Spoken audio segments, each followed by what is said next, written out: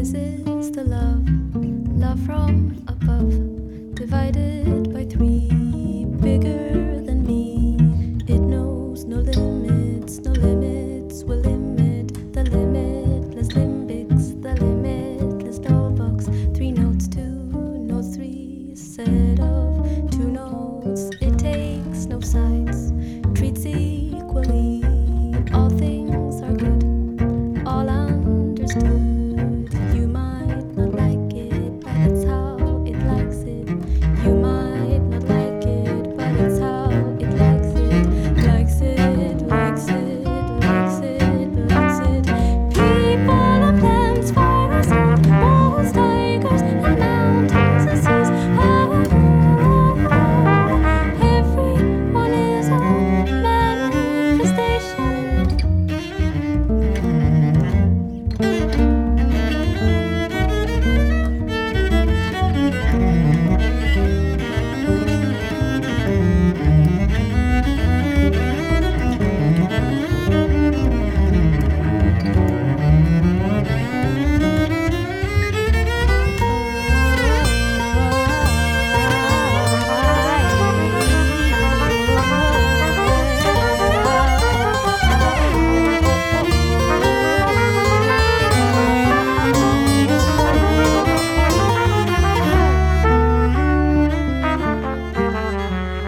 This is episode 1 of the Now Is podcast. My name's Ben Remsen, and the idea of this podcast, at least for the time being, is to do a recorded version of the concept you might know from Downbeat Magazine's Blindfold Test and The Wire Magazine's Invisible Jukebox. To play tunes for musicians without telling them what they're about to hear and see what they have to say. What follows is a conversation that I had with Fred Lomberg-Holm on July 3rd, 2015, in his living room in Ukrainian Village, Chicago. Fred's a cello player who plays with many people in many contexts and has been doing so for 3 decades. I won't read a list of people he's collaborated with and studied under, since he describes many of these relationships in the following interview, and at the Now Is podcast, we aim to avoid both redundancy and spoilers. His creative breadth can be heard in the distance between the intro and outro music that I chose for this episode. The Spry Waltz that you just heard was a 2010 track by Saval, a quintet in which Fred gets a handful of the best improvisers in Sweden to form something resembling a pop band. The harrowing solo cello piece you'll hear at the end of this interview is from a 7-inch he released in 1990, which he describes in our conversation as his entree into a certain New York punk band. But no spoilers. One more thing I'll say about Fred. In the 2 years that I've lived in Chicago, I've gotten used to seeing him out at shows even when he's not playing. He's an eclectic player, an open listener, and a very nice dude too. You can find the Now Is podcast in the iTunes store. Perhaps you already have. You can also stream it at nowis.org, NOW-IS.org, where you'll also find information about all the tracks that I played for Fred. To find out more about Fred's recordings, upcoming shows, and that sort of thing, check out his artist Facebook page, facebook.com/LONBERGHOLM.info. Fred is also the artist in residence this summer at Elastic Arts in Chicago, where he'll be playing in a different configuration every Tuesday in July and August. If you're listening to this while it's still the summer of 2015, check out elasticarts.org for details. Okay, Fred Lomberg-Holm.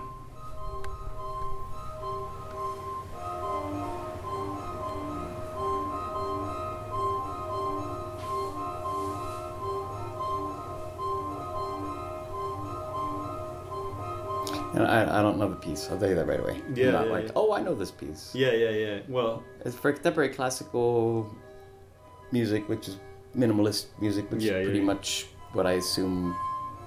It's not pygmies that happen to sound like they listen to. Good It's guess. funny though. It's a weird.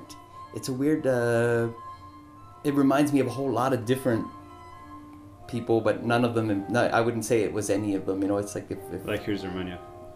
oh, maybe if Morton Feldman and Steve Reich had a bastard child that that Harry Partch raised or something, right.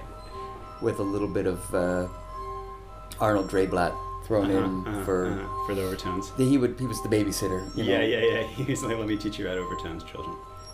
But it's conventional instrumentation. I think it's. I don't think it's a string quartet, but it's like, or it is. It is a string quartet. String quartet. Well, the cello. It's hard to hear on this recording. I don't really hear right now cello in the grand sense, but of course you can play high on the cello. It could also not. The cello could conceivably not be playing. Could right be now, not right. Sure. So anyway, but it doesn't sound like the Arditi, but. It's probably not the Kronos, but it might be. If I had to pick one of the two of them, I'd say Kronos over Arditi, but I don't think it's them either. I don't know who the band is. I'll give you. You want me to tell you anything? Sure. The band. Well, the quartet is the Flux Quartet. I don't know anything about other than this. Neither do I. Yeah, it's not a new recording. It's like a few decades old. Flux Quartet. But who was in that? Anybody? Nobody. I actually don't have the names in front of me, but. It's not related to Fluxus people. No, I don't think so. No, nobody that I know I'd ever heard of. But you want me to tell you who it is? The piece, which is really the main idea. It's Feldman. Yeah. Well, that's weird because it's so much. A problem with Feldman. Yeah, let's hear it. Is that people play his music too fast a lot of times, and this sounds like a very fast. Unfortunately fast performance of the piece.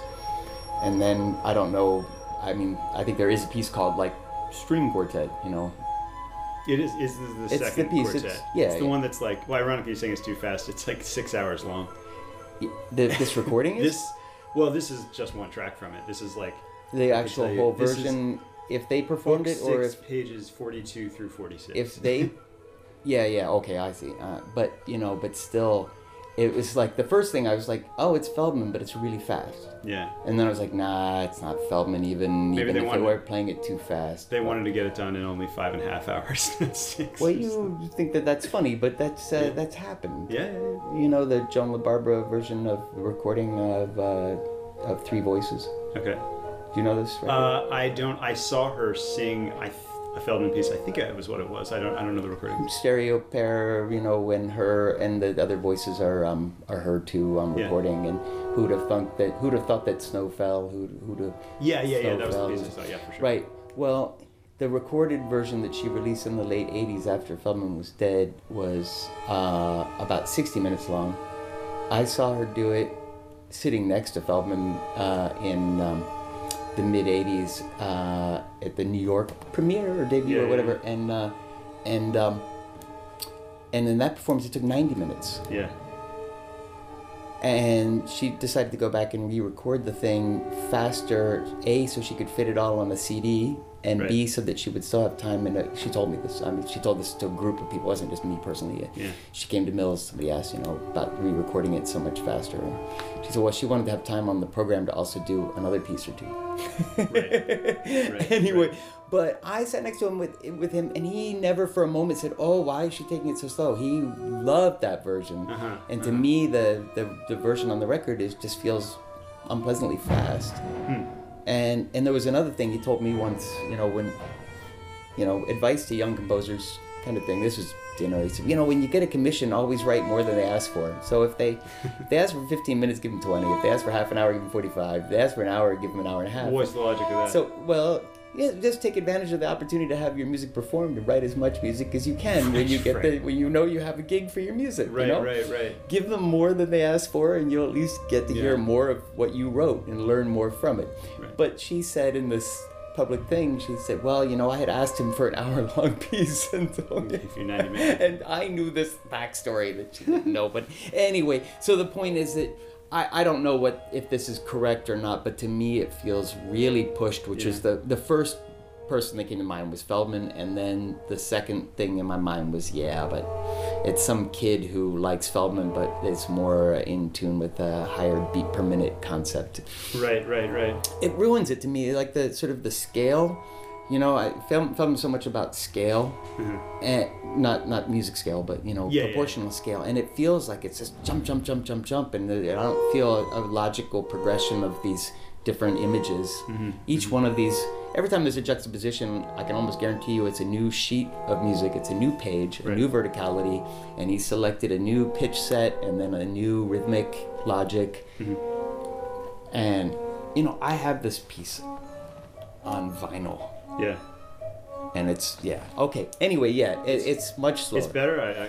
Anyway, I don't know if it's better. No, the recording I haven't listened to in years and years, but I remember that the pressing was really bad and you got so much surface noise and clicks and pops, it was really hard to... That doesn't work for this. Yeah. Feldman really was for the digital era in terms of... This piece is actually also released. You can buy it on a CD. You can also buy a DVD of it so you can play it without stopping. Right. It's just kind of funny. Oh, here's a like another minimalist great story. Lamont Young encouraged me when the well-tuned piano got released. Yeah. He said you should buy the cassette version. And I was like, well, why? Well, because there's fewer interruptions. You know, the LP, I don't know, it's 7, but there's only like 5 cassettes. Or something. That's really so funny. It's better. You get more duration. And if you have one of those machines that flips over the tape, it's even better, right? So I don't know. This is, you know, because this came out before, if there were CDs at all, it was like there were 5 CDs in the world or something, you know, when that got released. Right. And I often thought, man, what if I had bought Well-Tuned Piano as a box set of cassettes? That you could probably... The new cassette boom, you could probably flip that for quite a bit. Right? Maybe right now, but for a while it was like, man, you know, the vinyl always held some value, but I think anyway, blah. I failed number 1. No, you got a lot to say. Well, the 60, 90 minute, adding more thing actually makes me think something I was wondering about Feldman, so I'm curious, since you spent some time with him, if you have any thoughts about this, which is that often his pieces feel like a random selection of different units. Of sound. That, I mean, you have already a vocabulary for that I don't have, about what you said, verticalities and stuff. But like, I'm not sure. It's like, I mean, I like this about them. I'm not sure. Like, they feel like a linear sort of march through different sections, and it sort of makes sense that he'd be like, oh, this is done. Hey, I could just add on 30 more minutes, you know, because it doesn't have the sort of narrative arc of like a whatever page. No, right. Something. Well, think of it more like a curator, in an art museum. With a large collection of paintings by one artist, let's say, you know, that sort of the juxtaposition when they choose which paintings they're going to put in what sequence on the wall. That's a thoughtful, hopefully a thoughtful process. Sure. And so while he's not necessarily, a lot of times he does write linearly, in that he doesn't say after he's done, I've got all these pages of music, let me see what order. Yeah. Although he encouraged me to think about that with a piece I was writing at one point, was to really think about the very last thing from each of these images and the first thing with the other images, and not even think about what's going on internally, but what... And Bunny also, Benito Marcus, might have actually influenced him about thinking that way. I don't know but she also was thinking a lot about how you organize preset images. And I know that he thought of these individual events as sort of their own images, and then it's a question of what comes next. But he also, I know, would write page after page and then have a page, and he said, this is the beginning now. And all the other pages that I wrote before, I'm throwing away, and now I'm starting, and now I'm really writing the piece. Right. And he also visualized or conceived of most of the work that he did in the last 20 or 30 years as being one giant piece. Okay. Yeah, that makes the instrumentation changes, the focus changes and everything, but really it's one continuous diary of an exploration of sound. Right, that makes a lot of sense to me.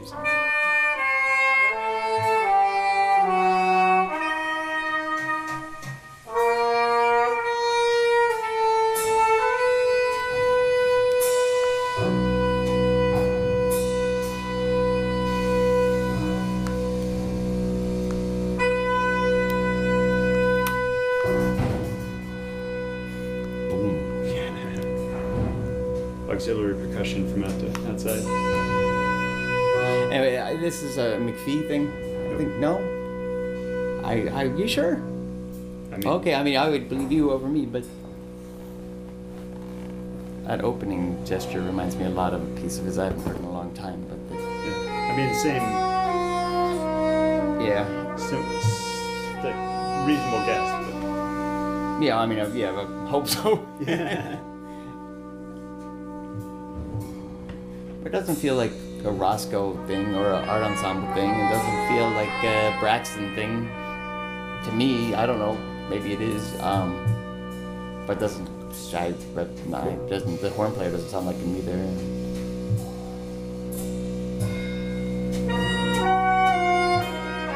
What do you say? It doesn't sound like any of those people.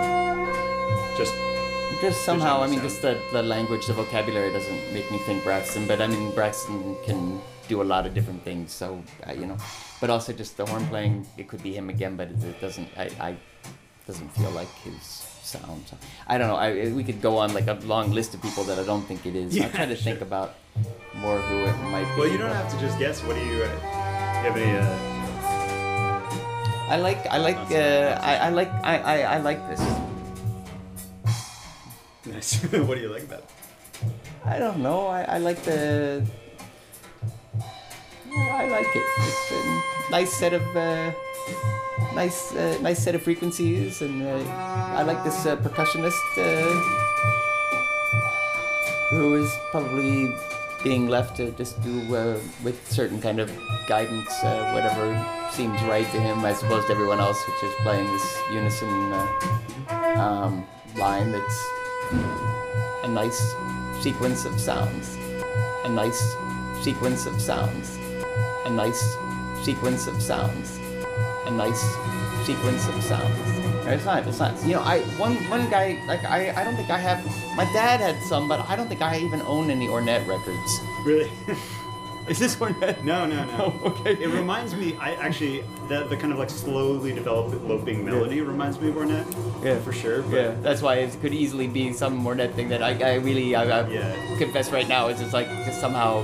Yeah. You know, I loved his violin playing whenever I heard it, and I would check it out a lot on YouTube, but I don't have any records. That's fine. And my dad had a record of him playing violin when I was a kid that I thought was, wow, yeah! but a lot of the jazz saxophone stuff just, you know, it was good, but Yeah, that's just funny. somehow, a lot of my closest friends are huge fans, and they can't even understand why I never got that, but... That's interesting. I would not have expected that. Yeah, it's Braxton. It is Braxton. Yeah. But, alright, yeah, you know, it's odd though, because... he's playing so much more now. See if now you think. Now, yeah, okay. But that opening thing, which record is this? What is this called? It's called Opus 23E. I mean, I don't know. But what record is it from? Do you know? A record from '75. I don't have. I had it. That box set, the Mosaic box set of like stuff from that period. I don't know what. That's album it's alright. on. But you know, I mean, when he starts playing like this, it's like, that's Braxton, you know, there's no doubt about it. But that opening thing, he's being so...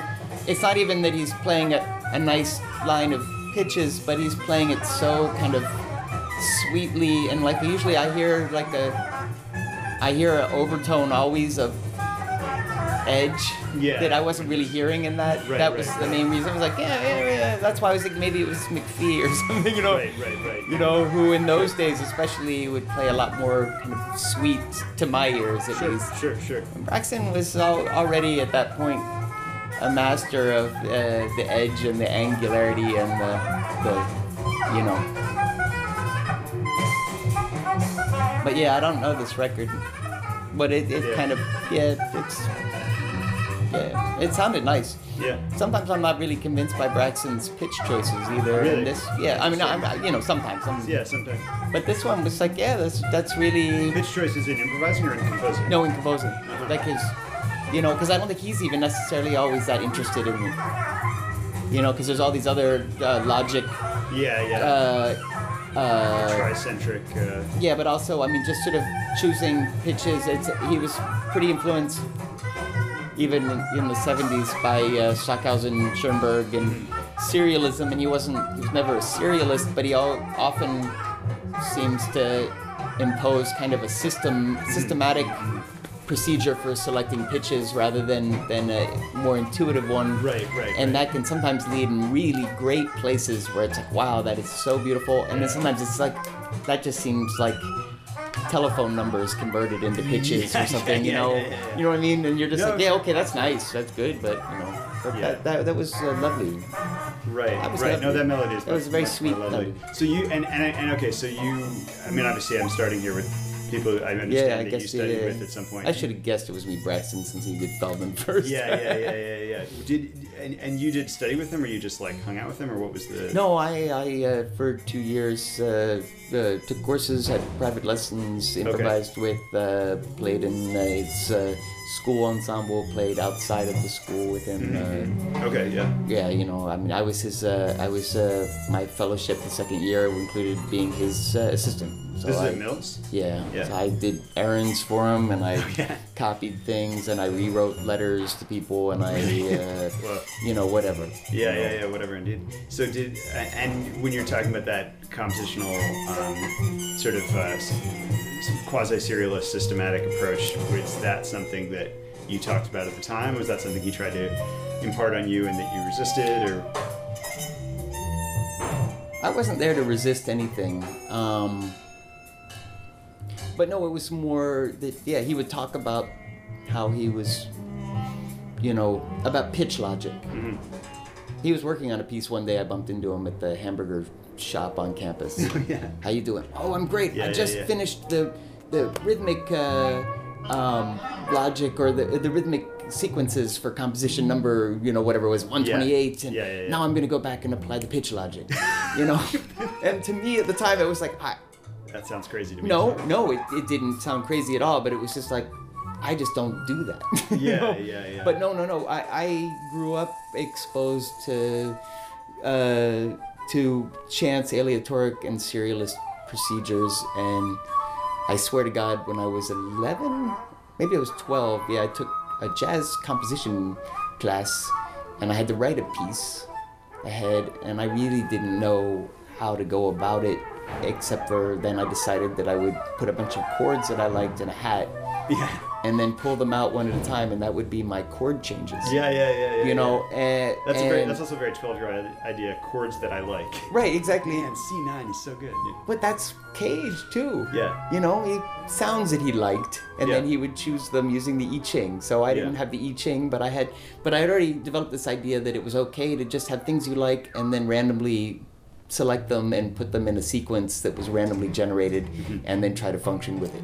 Right. You know, and so, and not to say that Bryson was doing this randomly, but I'm just saying that sort of the idea of giving up choices about what's going to happen, you know, creating a system and then following the system was not like, what the hell, that's crazy talk, as much as it was more just like almost not vestigial, but a little bit like, I just kind of not into that anymore, you know? Because the weird thing was having sort of, you know, I didn't formally study with Feldman, but I had some lessons with him, and I hung out with him a lot, and I studied a lot with Benita Marcus, who was a close colleague of his and student of his and disciple, you could say, and so leaving that world and then going into Braxton's world were two entirely different ways of thinking about music and sound.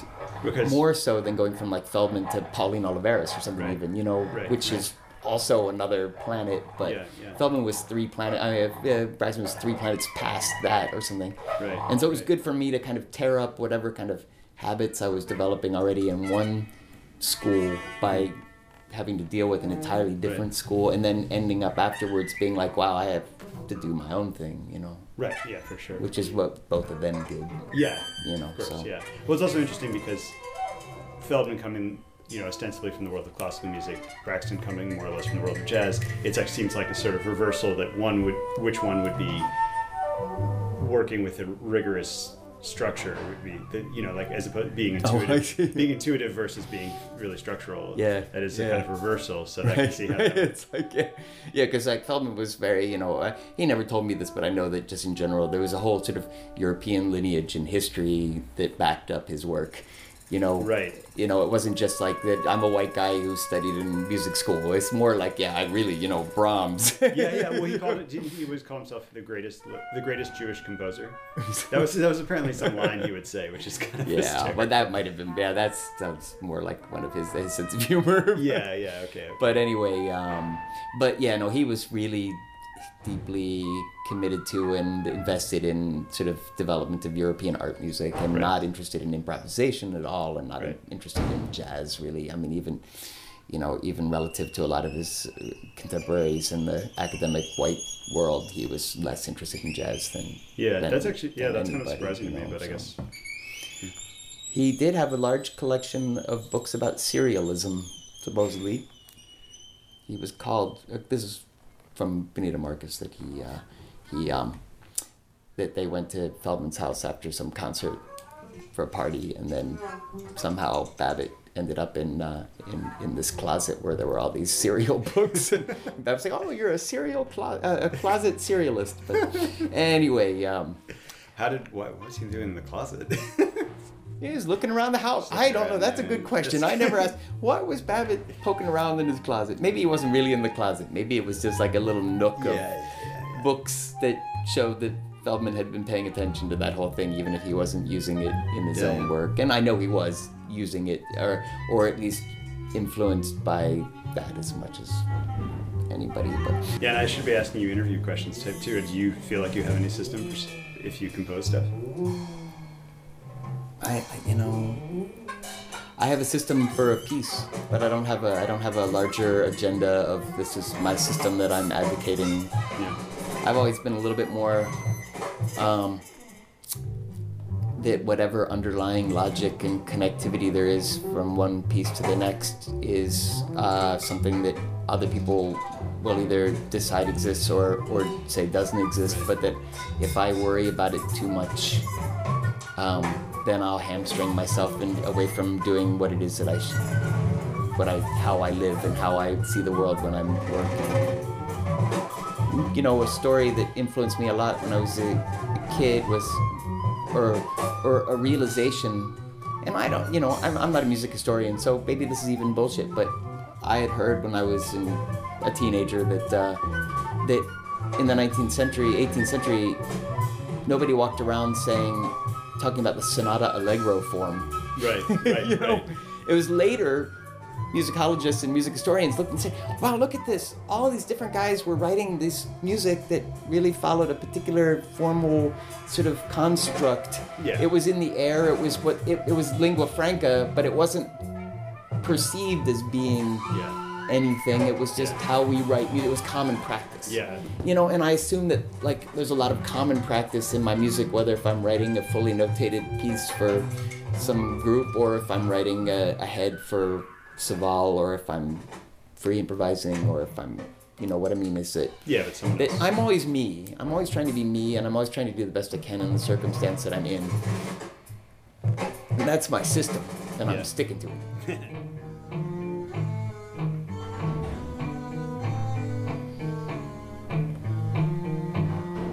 I don't listen to these records very much. This is Tom.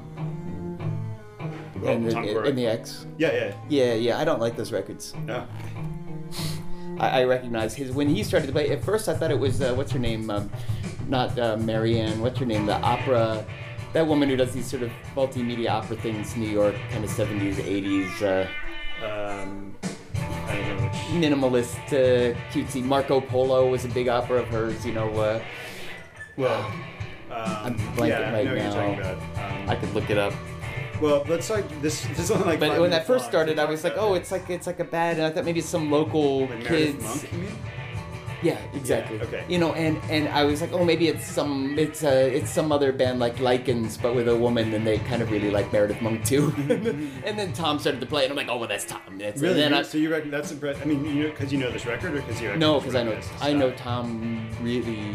Yeah. I met Tom shortly after I moved to New York, and he became kind of a mentor, big brother, friend, and I used to go to his house and improvise with him, and I saw him play many, many, many times. Okay. And I have a lot of records. Some of his records I burned through and had to buy new copies. Nice. Cargo Cult Revival. No, but this period, Tom it's cool, it's great. I like the X okay. They're good people, they're nice people, but I was never a fan, and then this particular project, I don't know, of Tom records.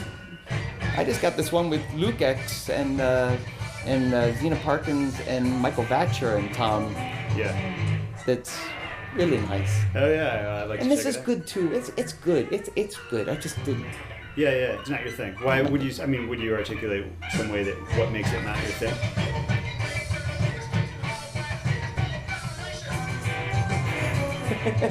I was just over it at that point, I think, also. You know? Yeah. I don't know. When this came out, this is like 91, I believe. Yeah, it's definitely late 80s, early 90s. I wouldn't know which. Yeah, well, the record came out. Is this one 91. Scrabbling at the Lock? Yeah, that's the one, yeah. Yeah, there's two, I think, that they made together. Yeah. It was very successful. Really? I mean, relative to stuff. Relative to other, They played a ton of festivals and did some really good tours, and they toured the U.S. and people loved it. Yeah. Okay.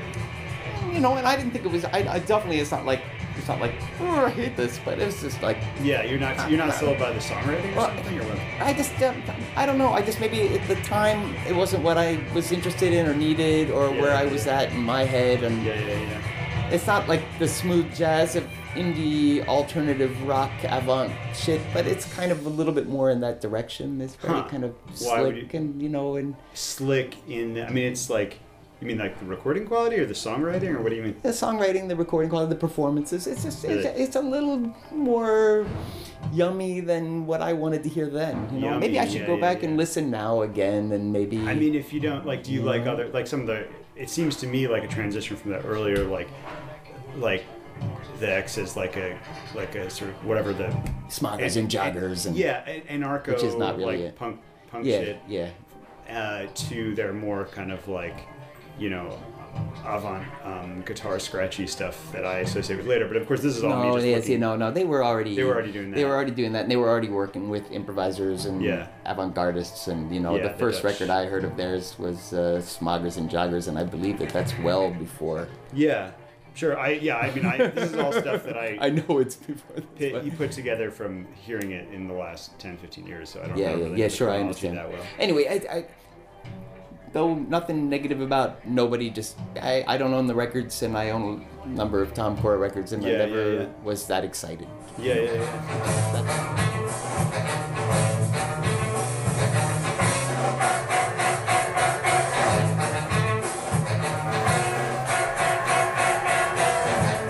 This is a Chicago band? Yep. It's funny that you played this right after the X. I thought about it. Why do you say it's funny? I'm not 100% sure because my brain gets muddled and everything, but this is a Flying Ludenbachers? Yep. Early Flying Ludenbachers. Yeah, well, it's just because Ken is playing. It's actually not Ken. It's not Ken? This is post-Ken? Because I don't know this. This is a live show in New York at the Knitting Factory in '94.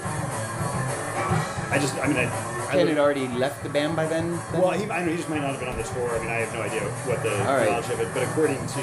Yeah, I didn't say, like, that sounds like Ken would. I just know that he played in the band around then, and I heard a saxophone, and I thought it might be him, but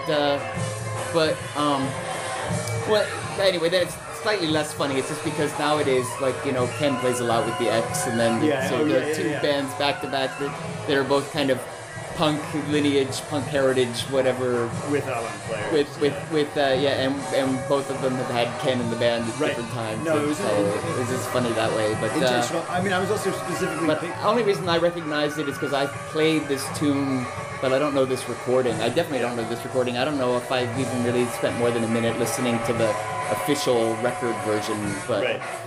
But I just recognized Weasel's playing, and I recognized the writing, and so... Yeah. Well, I specifically picked this because I was just sort of flipping around. This is pretty low audio quality because I actually ripped it from YouTube, but it's a live show, like I said, in New York in '94, which would have been like right as you were like about to move from New York to Chicago, is my understanding, right? Did you move in like '95? Is that right? Yeah, exactly. Yeah. So, and then you joined this band, or at least played with this band. An entirely different concept of this band. Okay. Was it like shortly after you moved? No. I met Weasel almost immediately after moving here, but in those days, the version of the Flying Ludenbachers he had was with a bass player and a guitar player, and it was very influenced by like death metal. Mm-hmm. And then he basically he was the Flying Ludenbachers, and he'd reinvent the band every couple of years. Yeah. The version I was really in was a free jazz unit. Oh, okay. With Michael Culligan saxophone and Kurt Johnson playing bass and me playing cello. And, but I would say you're absolutely right that when I left New York, it was very much like there was the rock scene, then there was the singer-songwriter scene, then there was the noise scene, there was the jazz scene, there was the improvisers scene, that, you know, and they almost never really interacted with each other. Yeah. God Is My Co-Pilot was, for whatever flaws they might have had, one thing that they really did do that was exciting and interesting was be a kind of a rock band that reached out to and got a bunch of improvisers to play with them. Everybody from Zorn and Sharp down to Fred Lomberholm, you know what I mean? Right. And kind of disrespected a boundary that in New York was pretty solid at the time. Right. But then when I got here, yeah, it was like everybody. It was a small enough scene that you had to kind of look to people who had different interests than you, but a big enough scene that there was stuff going on all the time. And so people would go to each other's concerts, even if it had nothing to do with the kind of music they played, and they would be socially friendly. And then if somebody needed a saxophone player for their space rock band or they would, and people were willing to kind of violate what in some scenes would be, like strict rules about, like, I don't do that. Right. So like Ken would play a city sax solo on a Jim O'Rourke solo record. Right. I was with Ken the first time he heard the record, and he didn't know what it was, and then the sax solo started, and the sax solo started, and Ken was like, "What the hell is that? Who is that?" And this was, Ken, it's you. Oh shit, But anyway, so we were all, and I loved that, and so I especially felt really at home here, because I liked a lot of different things, and I liked the idea of not being pigeonholed into one little niche group, that my group stays together and we don't play with those people, and we don't do that kind of thing. And so, so I could play with, people playing jazz tunes one night and play with, a skronky noise band the next day, and then, back up a alt country singer the next day. Right. And I was somehow given permission in Chicago to do that in a way that New York never would allow for. Right. So I would say you're absolutely right. I mean, I don't know, I never felt like we're disrespecting anything as much as we were expanding and overlapping and growing and developing from each other's experiences. And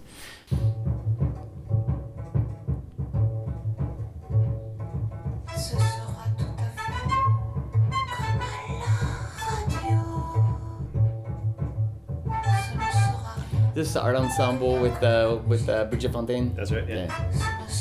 You were worried you were gonna get everything wrong. Well, this record is so fucking weird. Yeah, that's what I'm saying. And Leo Smith is on it too, right? Yeah. I think she and Leo were having a thing at the time. That's the rumor. News to me. Yeah. I don't know. Don't quote me. But yeah. Anyway, but it's just a really bizarro record. Really bizarro record. Really bizarro record. Really bizarro record. Really bizarro record. That's what was so great about that period. Is again, maybe almost disrespecting, as you say, boundaries, but being willing to just try creative stuff. Yeah. I mean, it seems like, especially because jazz, the sort of history of jazz is like taking standards and expanding them, to put it in one really short sentence. Yeah. So why not do that with pop songs too? Right. Incorporating, but that's pop songs. Well, it's not just that it's incorporated. I mean, pop songs have been a part of jazz from the beginning. Yeah, sure. That's the basic American songbook repertoire, is Broadway shows which were hit songs that then musicians would take the chorus of and reharmonize and so that's not new, but it was more, but they wouldn't necessarily work with Mr. Crooner or Ms. Pop Broadway Star of the Year. That was the weirder part somehow. Right. Well, that's why I said it reminded me of what you were just saying about sitting in on somebody in the 90s, just in Chicago, just like, you need somebody to play cello, presumably on your whatever gig. Or record or whatever. Yeah, man, sure, I'll do it. If I got time. If you're paying, that's even better. Yeah. Yeah. Well, I've also, another reason I thought to play this was because I've been listening to that Saval record a bunch, just the first ones that I have, but this is not that similar, but somewhat similar.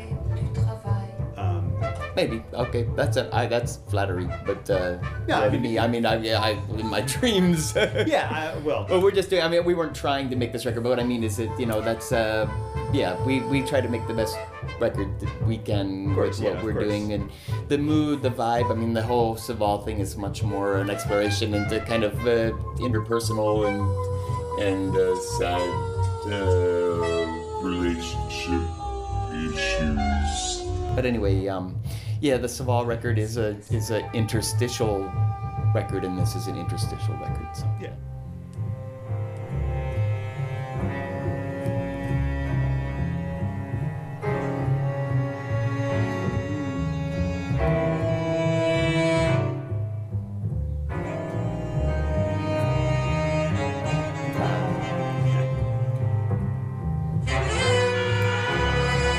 I could be totally wrong, but it's Mingus, yeah. That's right. The tune is Mingus. Yeah.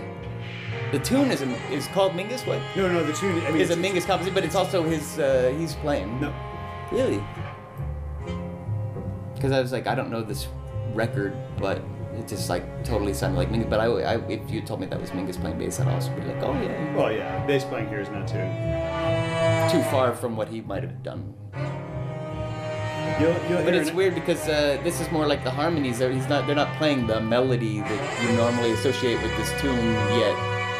It's more a redacted, yeah. Maybe. It's a little bit of a reduction of. Well, Let me listen. yeah.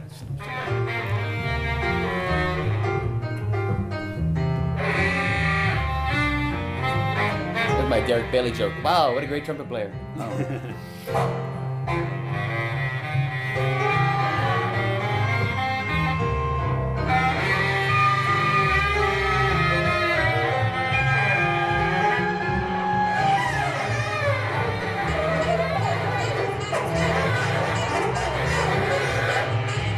Yeah, I don't know who it is.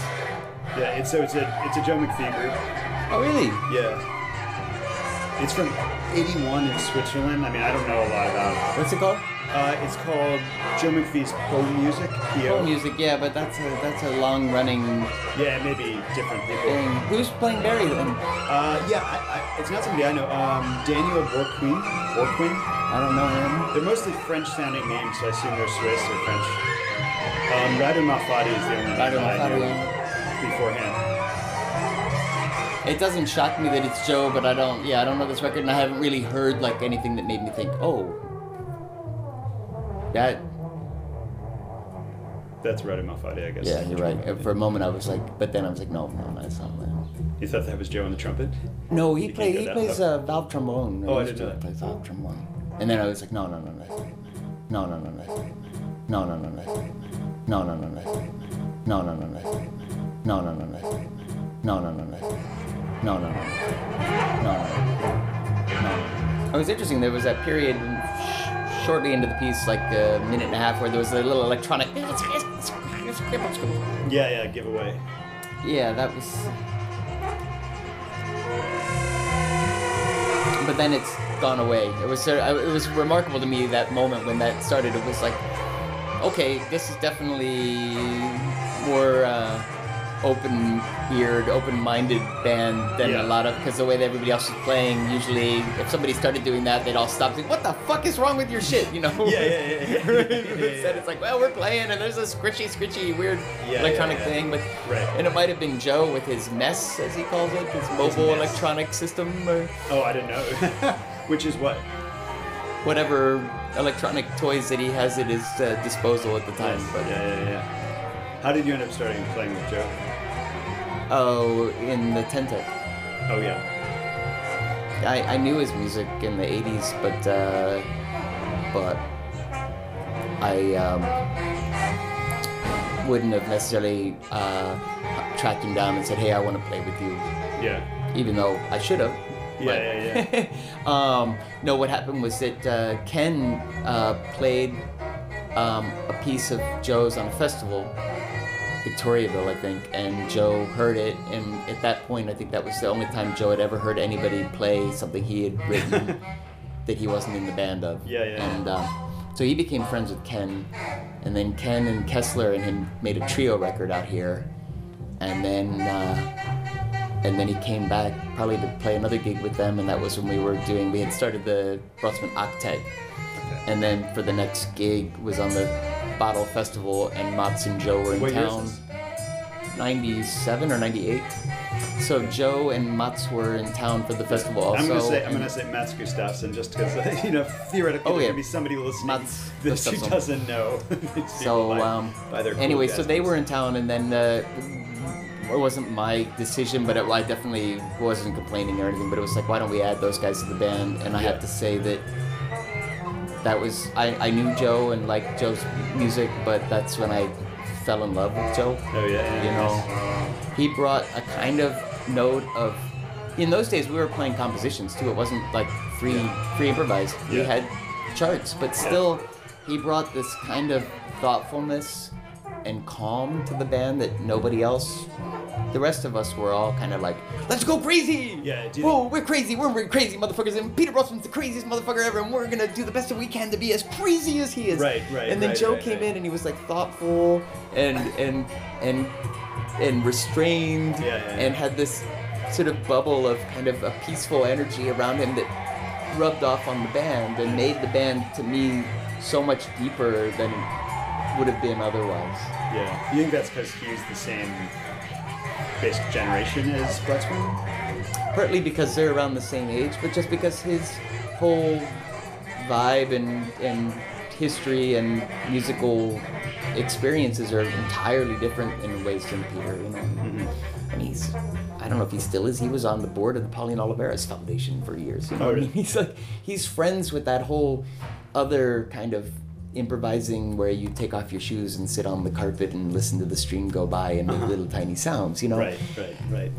And which I can relate to, and we even had a band around that time that was much more in that, this band Pillow with Liz Payne, Ben Vita, and Michael Culligan, and we were like quiet is the new loud. Oh, cool. Yeah. And so it was, and I had already been interested in sort of you can ask Braxton, I would talk a lot about sort of intensity and the quiet space, and so, but having somebody in the band who really represented it and wasn't going to budge from it, kind of wasn't just an effect on me, it seemed to have an effect on everybody and just changed the band in this magical way. Nice, yeah, because it's certainly having like 8-10 people, not to mention 8 or 10 people who were like signed up because they want to like blow like Peter Brotsman. You could easily blow with at least, yeah. So and we had these two really great crazy drummers, and but for the first few years it was just great that he was in the band, and I was happy and I liked hanging out with him and talking to him. But it wasn't until like about 5 years into the band that then he asked me and Michael if we wanted to do a trio project. Be forever grateful for that. Oh, and I'm so glad that that's continued all these years. I only learned from researching this that the first survival unit is just him and his like living system or whatever it is. Right. Yeah. Well, that wasn't the mobile electronic. That was him in a boombox that he recorded stuff. He had made a backing. He was basically doing like homemade karaoke. The rest of the guys couldn't do the gig or something, and he said, screw it, so he recorded a bunch of stuff, and he just showed up with his tape deck and himself, and he played.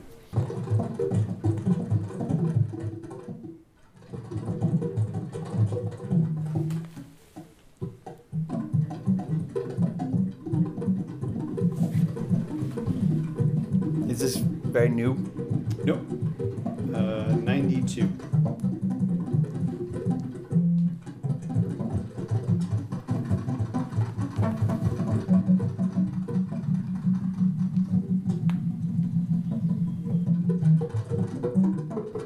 Yeah, I know a lot of people who've done the sort of close miking of saxophone and the key clicks and the resonance stuff. Yeah. I don't know this particular track, and like the sort of overlay of what seems like either it's I can't imagine that that's all done live. Either there's multi-tracking I think it's gotta be, or else there's some sort of either live electronic looping but also, I mean, some of the higher sounds sound like feedback resonance, so they could be just generated also by getting so close on the mic that the mic is feeding back to and controlling how much it's John Butcher. Yeah. And it might actually all be one live take. Really? I don't know. A live don't take know. with loops or something? I just assumed you couldn't possibly do that. But I mean, hey, you know the guy. Yeah, no. It's definitely not like loop in that sort of loop-de-loop sense. But Yeah. it could be that he did a couple passes. But now that I think about it and everything, he might be just really able to ride that feedback level just to the point where it seems like it's sort of flowing on its own well. So yeah, I don't know. You'd have to ask him. But yeah, it's funny because when you first started it, it was like, yeah, it could be Butcher. But then a good friend of mine who I play with a lot just recently, I went to a concert of his where he was using electronics but also saxophone with the microphone and the bell and everything. What? Who are you talking about? Aram Shelton. Okay. And it didn't. And for a second, I was like, "Oh wait, that's when I asked you, is this new?" I was like, "Is this from Aram?" Because I don't know the record.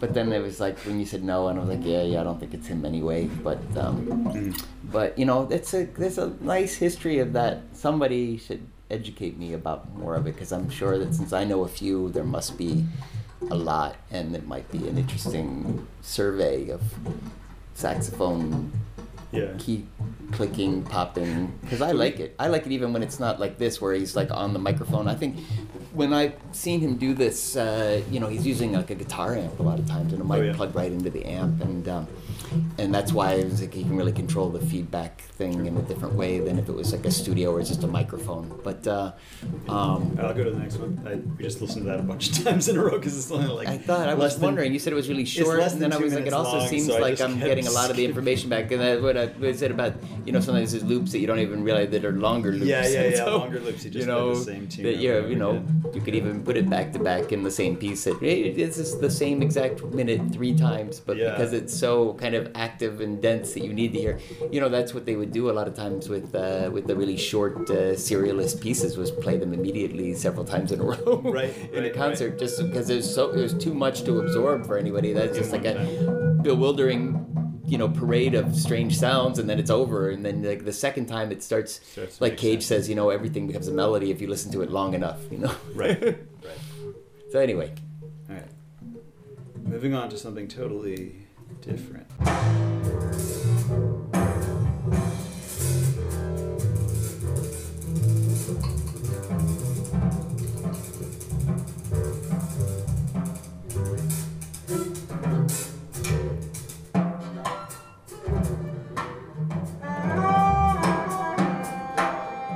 yeah, I knew who it was.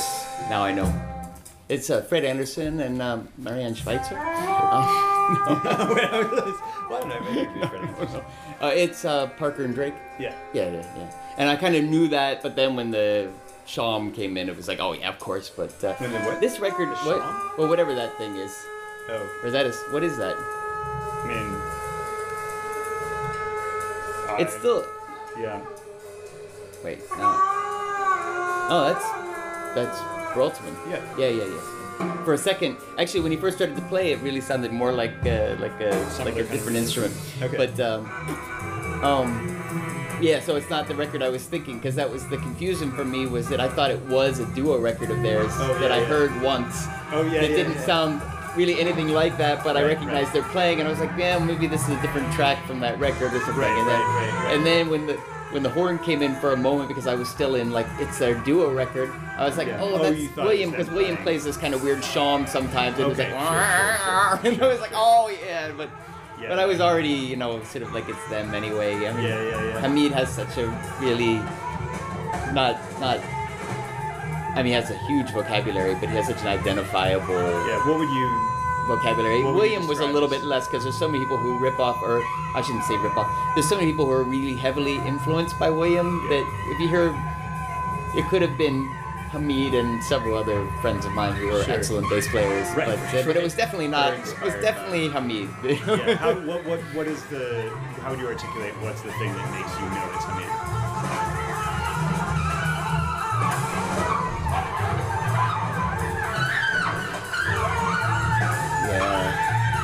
It's like, how do you know the voice of, your next door neighbor when you hear them out the window. You're just like, that's them, It's like, fair enough. they have that sound. He has a particular authority on the drums Yeah. where he can do things that almost nobody else can do. Or most people would just sound bad doing them. Like, Just certain kind of like,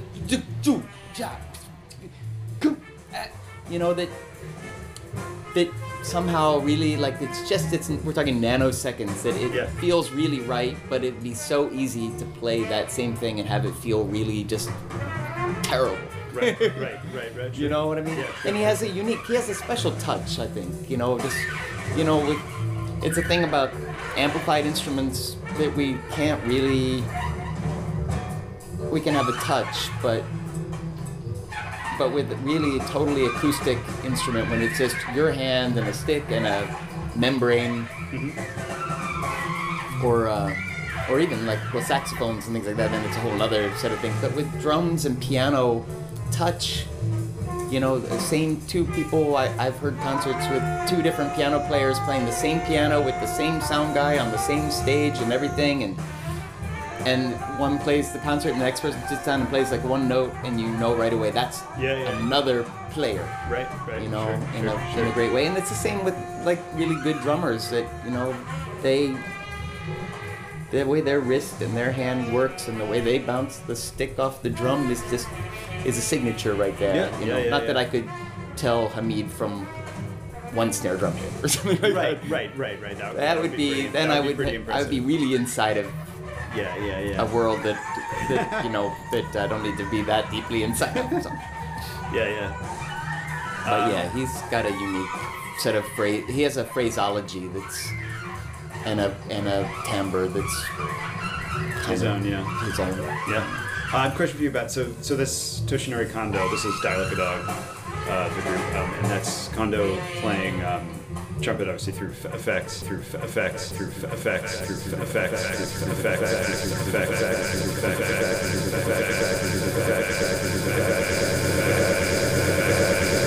If you were to see this show or something like this, would you like check out his gear and think like, what should I steal some of those moves? Should I buy a new pedal? Like,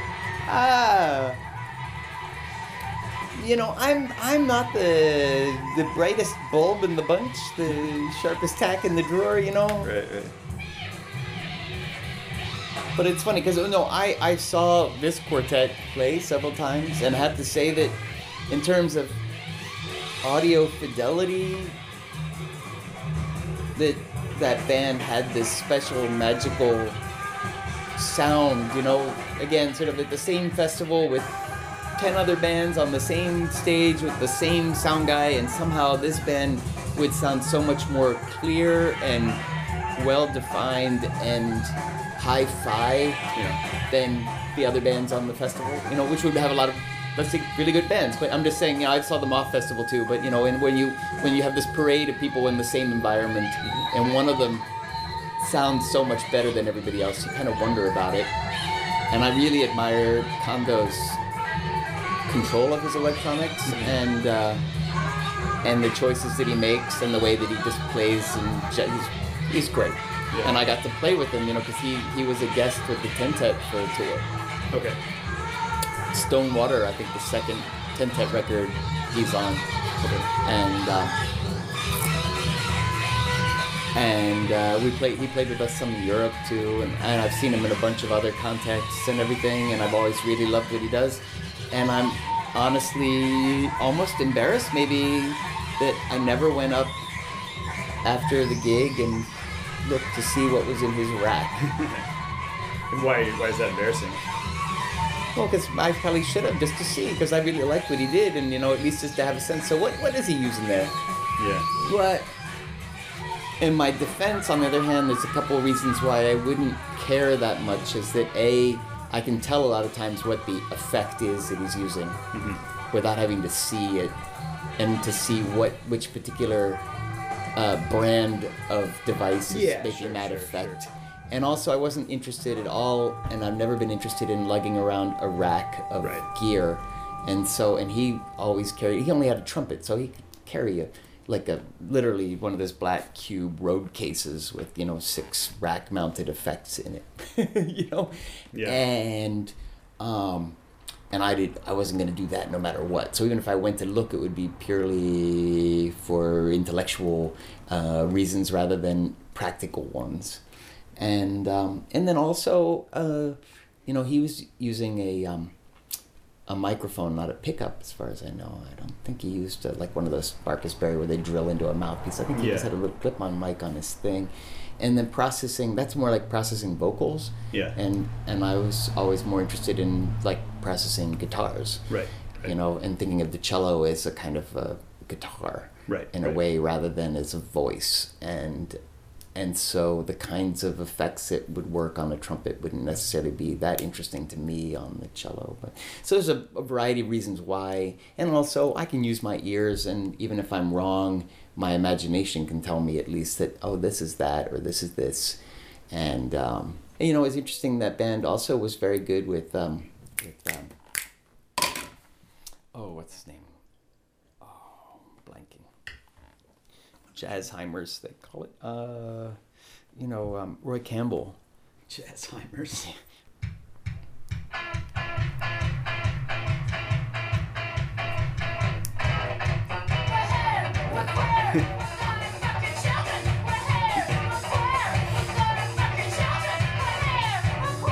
Yeah. I mean, do you play this tune? Like, you play this when you're... what's the deal with you being in this band? Were you actually in the band, or you just played with them to the band?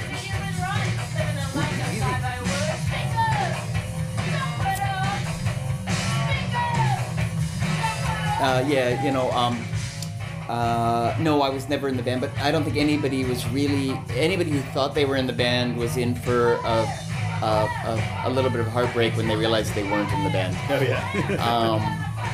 But when I started playing with them, they had already been around for a while, and I always viewed I viewed the band as being Sharon and Craig. You can turn it off. I'm not on this record for sure, and I don't recall either we ever even played that particular song on tour. But anyway, no, they started while I was still in grad school. And then I moved back to New York, and Craig at that point was working at a record store, or Bleecker Bob's, I think. Okay. I don't know. Anyway, and he had gotten a copy of a 7-inch that I put out when I was living in California that was pretty scrunky, punky, noisy. And he liked it enough to sort of start talking to me on the street. We lived in the same neighborhood. And where is this neighborhood? But I moved back to New York after grad school. Yeah, what neighborhood? Oh, this was the days when people still could afford to live on the Lower East Side. Yeah. I mean, that's what I would have guessed, but this is like late 80s? No, actually, well, it was getting rough then, but I got lucky, but it was early 90s. Early 90s. But they would make records, and if I wasn't doing anything else, and it was down at Don Fury's studio in Little Italy, which was close by, and go over and make some noise. I was interested in partly just as another instance of what we were talking about earlier about pop songs. I mean, punk, if you think of punk as within the larger umbrella of pop, in it, which it is in a certain sense. Totally. Employing improvisers. I mean, literally employing, but also just like making use of even improvising technique, even if like intentionally being scrunky or whatever. So it's definitely an example of that. Yeah, and actually, that's the thing is that they were kind of billed sometimes. We would be billed when I was with them at least as punk jazz from New York. Yeah. But yeah, it's funny you say that because the history of sidemen for pop groups having interests in jazz or improvised music or other less popular forms of music is long and rich. Yeah, sure. But often when they would get into that situation, then that was when they put on their professional hat, and they, and myself included. A lot of times I would do recording sessions where for me it was much more of like using a certain particular set of skills and trying to like be meticulous and clean and stuff that I never had to think about in jazz or improvised music, and really sort of what Feldman would call the new virtuosity, which was playing the right note at the right time. And, you know. Right. And so it's like, you know, yeah, I'm not here to be crazy. If you want me to, I'll take a pass at being crazy, you know. But if you just want me to play in tune and in time and play the melody that you have in mind or something like it, or embellish it, or accompany the singer, you know, I'm perfectly happy to do that, and I take pride in being able to do that, and I enjoy doing that. But God Is My Co-Pilot was definitely bringing in improvisers, not as employing them to give them work in exchange for them paring back their skills to the essentials, but instead employing them as people who bring a whole other vocabulary to punk, which is a form of pop music. I always felt. Yeah, for sure. I mean, I guess because more recently I'm aware of you played on Riley Walker's record, which I guess is probably more of an instance of the former type of employing? Or? No, that was a little bit more interstitial or something, because you know, it was like it's not free improvising, but it was pretty much improvised. You know, he just played and sang, and then the violin player who I had never met and have never met since, but was very good. Mm-hmm. And I wouldn't mind playing with her again. But Whitney? Whitney, exactly. Yeah. I never. She's a really interesting person. Really interesting. She's a scholar in addition to a musician. But we just basically did a couple passes where we just played what we thought, you know, made sense at the time, and it's very loose, and I like it, but it's not quite what I'm talking about, where it's really like, you know, I'm going chung chaka chaka chaka chaka chaka, you know what I mean, you know. That's the arrangement. Or I wrote a lot of arrangements for we had a kind of a little production house going at what's Shape Shop now, but used to be called Truck Stop, and Michael Krasner would sort of produce, engineer for bands, and it was all kinds of people from Simon Joyner to Parker Paul. You probably don't know any of these names. I know them, Simon Joyner. But yeah, Simon, but he was one of the bigger stars. But a lot of bands or singers would come into Krasner and want to make a record, and then they'd say, oh, it'd be great to have strings or horns on this or that track, and then they hire me and I'd write charts, and then we'd bring in. So, and that was, again, sort of the thing where, like, my friends who were avant-garde geniuses, you know, but come in and just play, you know, those 3/4 notes and on time and in tune, please. You know, or as in tune as you can, and, you know, and so, you know, so that's more what I was talking about. And like with Riley, you know, there's a lot of like room for a lot of margin for schmear and slight bit of dysfunctionality, and I like it. I think I've already told him, and I've told other people for sure, so it's not a secret, but I was a little disappointed that he only wanted to do these kind of acoustic, sensitive songs with me and Whitney, because I love the guys in that band, and I love playing with them, and I've played in more kind of rockin' situations with them, and I was hoping that I was coming in to do some electric cello freak out rockin' with the guys, and instead I get there, and it's these are going to be the palate cleanser, sort of sensitive, almost British folk songs of the record. Well, and it's like, okay, you know, I'm your friend and I'll do it, but you know, I was hoping that we were going to rock out. So.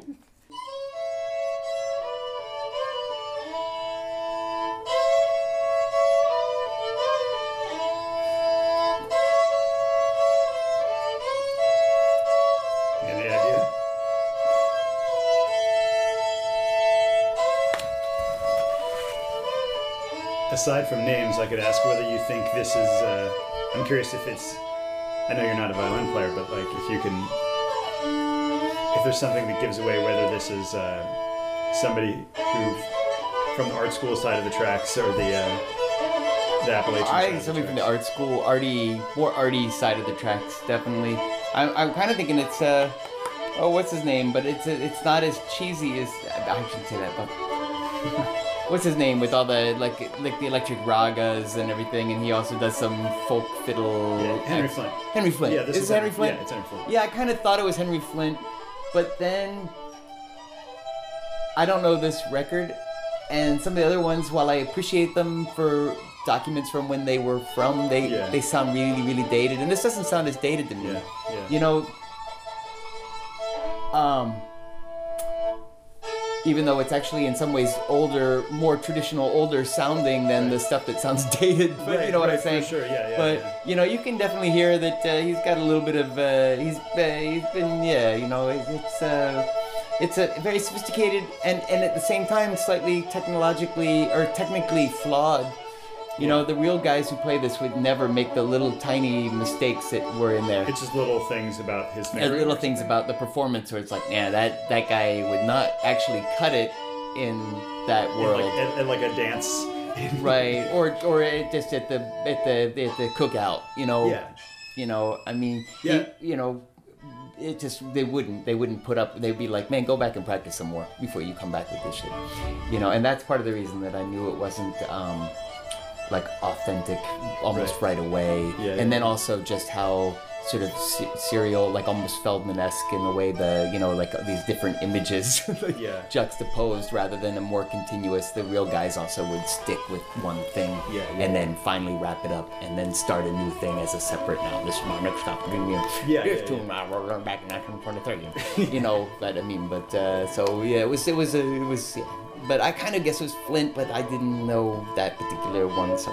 Yeah, it's one of a few where he goes relatively straight, but acoustic and but and it's good. It's really good. I can't pay that. So I'm not saying like, man, the guy sucks, but you know. But I've heard the other guys who. Yeah, it is kind of funny. They have disdain for me too. You know? Sure. Play some box set ensemble for a serious kind of bluegrass folk country musician, and they're like, what the hell is this? Sorry. Oh, I was just thinking it's interesting that getting to do that counts as making avant-garde music, like basically just like ripping off. I mean, I really like that too. So I mean, it's like, and what's the name of the tune? It's called White Lightning. Oh, okay. It's it's all from these Locust Records. Yeah, you know, they're not even reissues. Well, like they're issues. Yeah, they're issues. They were never. Yeah, the ones that I have are Locust also. Yeah. But no, it's funny. I mean, well, but you know, then there's that guy in New York right now, has a Gagosian gallery with the Instagram pictures taken by other people that he's printed and he's selling for $100,000 a piece or whatever. Right, so you know, quoting. It's art because an artist has made it art, and you know, before that it was just stuff. Yeah, which is also ironic. Non-artists made, so it's not art. Sorry. Oh, just because Henry Flint had this whole, as I understand, I haven't read it, but a lot of these anti-art diatribes and picketed and all this sort of stuff. But that was an art event in and of itself. Of picketing MoMA, you know. Yeah, because he's an artist, then it becomes a different thing than if he was just the bus driver standing in front, you know, picketing MoMA. Yeah, right.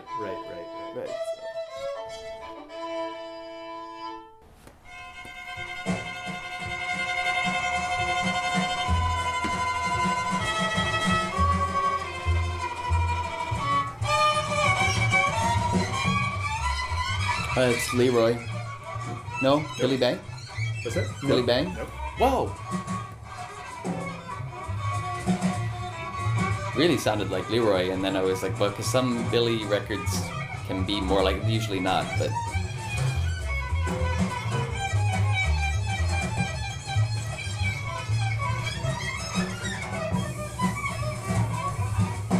It's not Leroy. I promise.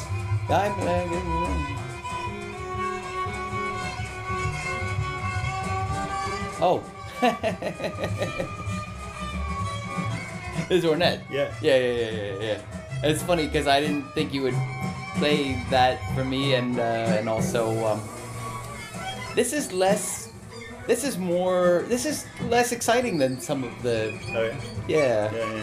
The thing that I liked about Ornette's violin playing wasn't even so much anyway his playing, but the way that the band played when he played violin.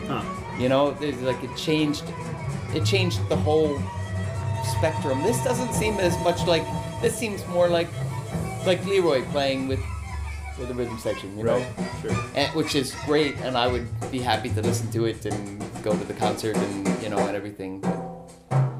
But there were times on those records where everything is kind of going more traditional, and then Ornette pulls up the violin and it feels like everybody has to scramble for like some other way to deal. And it seems like they're pretty comfortable with him, and he seems more. Well, that's interesting because this is, as far as I know, from what I read online, this is the first recorded incident. That's him on trumpet, of course. the first instance recorded or like released of him playing violin. So maybe they didn't yet know to change something. Or maybe, I mean, they had been playing together a bunch before they made that record. So what I'm talking about is like these live things where the band just hasn't been prepped and they haven't spent a couple days together playing with him playing violin, you know, so it's a little bit more like, he's playing trumpet, he's playing saxophone, it's all great. What the hell is he doing? Yeah. I don't know. He leads off here. This is Live at the Golden Circle. A record I don't have. You said you didn't have any of them. So, I mean, obviously, you already mentioned Ornette playing violin, so this isn't new to this this particular thing, this interview. But I thought of this, of course, because in the wake of Ornette's death, you said he was your favorite violin player. I made favorite violin player. I just wanted to put the violin part in there, you know, because everybody else is all like wrapped up in the sax and everything. And you know, in that classic free jazz stuff. And I was like, man, but you know, like, I love this violin playing. What do you? I mean, no, obviously and I love Leroy's playing too. But, right. And they're not. It's not like Leroy was at all like beholden or indebted to Ornette, but they have certain things in common. Yeah.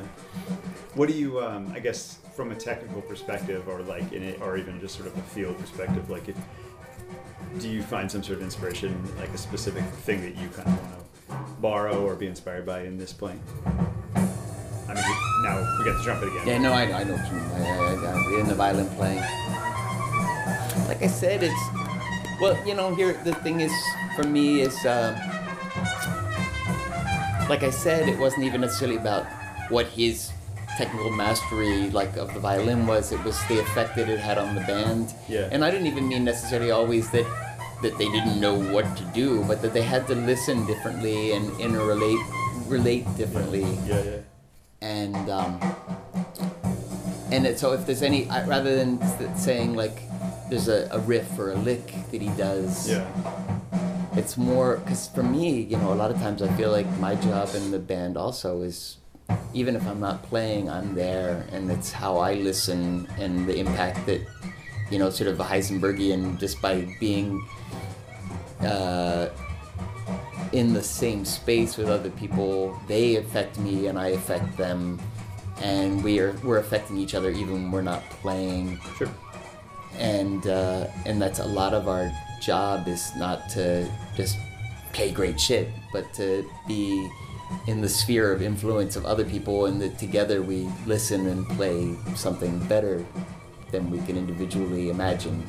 The Lightbox project, you know, my job, I'm more of an editor and a central organizational figure, but I'm also the listener, you know. I'm like the number one listener. I'm the listener with the power, you know. They talk about sort of the African tribes that like some sort of person in the non-musicians would have a drum, and when the music was really good, they would play the drum, you know. Right. And that was sort of anyway, and it's kind of like, you know, that person had this job in the band, which wasn't to play music, but was to be the listener. Yeah. You know, and so like in the Lightbox, I'm trying to be the listener, and even when I'm playing the cello, I'm trying to be the listener as much as the cello player, and so that's a more influential thing about his violin playing, as I understood it, was that everybody's listening changed.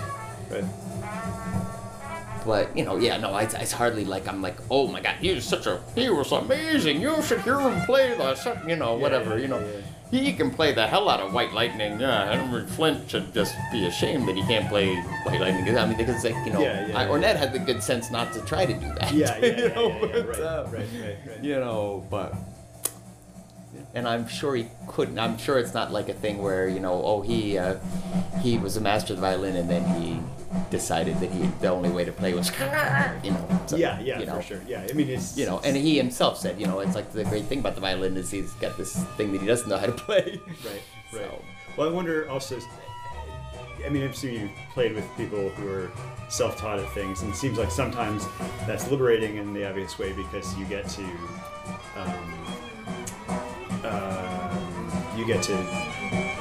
explore, new avenues without any kind of preconceptions that are created by the sort of idiomatic way you've been taught. But on the other hand, there's a sort of like limitation to just wanting to freak out in this one way. Like you've seen plenty of people do kind of like noise sets on an instrument they don't know how to play, and it doesn't feel fully intentional. Yeah, sometimes. Probably isn't. There's different kinds of self-taught people. I mean, there's some who, or like they just got an instrument and they made some noise and that's their thing, and it sort of, they stunt their growth at a certain point and they just do that thing. Fortunately, we don't really have to see them too often because usually they sort of stunt their growth out of any kind of interaction with other people. So, but then there are the really kind of intelligent self-taught people who pursue information from the instrument and from the musicians around them and from listening, and some of them are, they never took a lesson on saxophone in their life, but they've listened to millions of hours of music and they've understood more about it than just that those guys are making sounds and I'm making sounds too, so I must be like them. They really self-taught, not just like savage.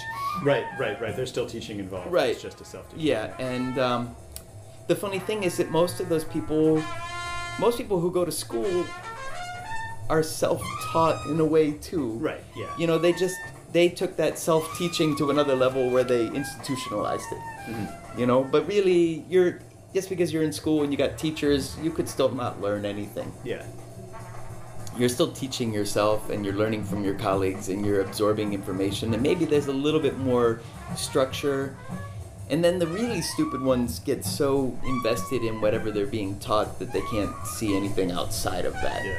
So there's like all these different, there's a spectrum from really stupid taught people to really stupid self-taught or non-taught people. And then there's this whole gray spectrum in between of what did you learn where and from who and how much of it is from the streets and hard knocks and how much of it is from a book and how much of it is from lunchtime conversations with your classmates and how much of it is from your parallel interest in macroeconomics, whatever. Right. So, Sure. So I with self-taught even, I try not to use Speaking that word. Greece. We're all exactly. But self-taught, I mean, we're all kind of self-taught, I think, or have a deep enough relationship and commitment to the art that we want to learn as much as we can and grow in it. And so you're learning, you can't learn all that just sitting in an empty room. The experiment where they took children and they wanted to see what the natural language of humans was, so they locked them in rooms by themselves for years. Right.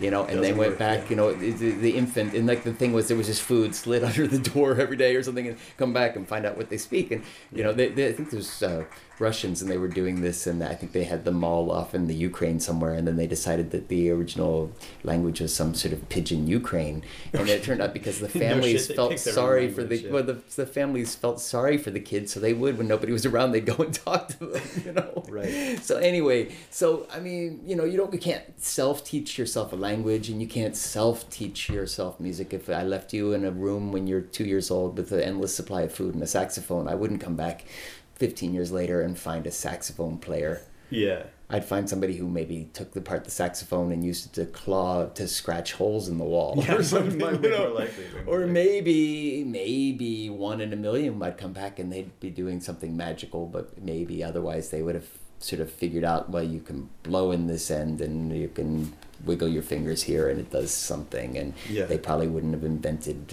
much of anything beyond that. So there's no self-taught. It seems like that just means it's a pride thing. I didn't go to conservatory, I can't play a scale on my instrument because I'm a badass. Yeah, it seems like a sort of almost like a libertarian fantasy of I'm going to attain the true freedom. Right, over exactly. Here. If you could just get rid of cops, taxes, and laws, then I could just become the real essence of myself or something. Exactly. As though everything isn't actually interconnected all the time. Exactly. So that's, I don't know, but it is possible to be a very highly developed musician on one instrument and then purposely pick up another instrument because you enjoy the the experience of having something that's alien to you.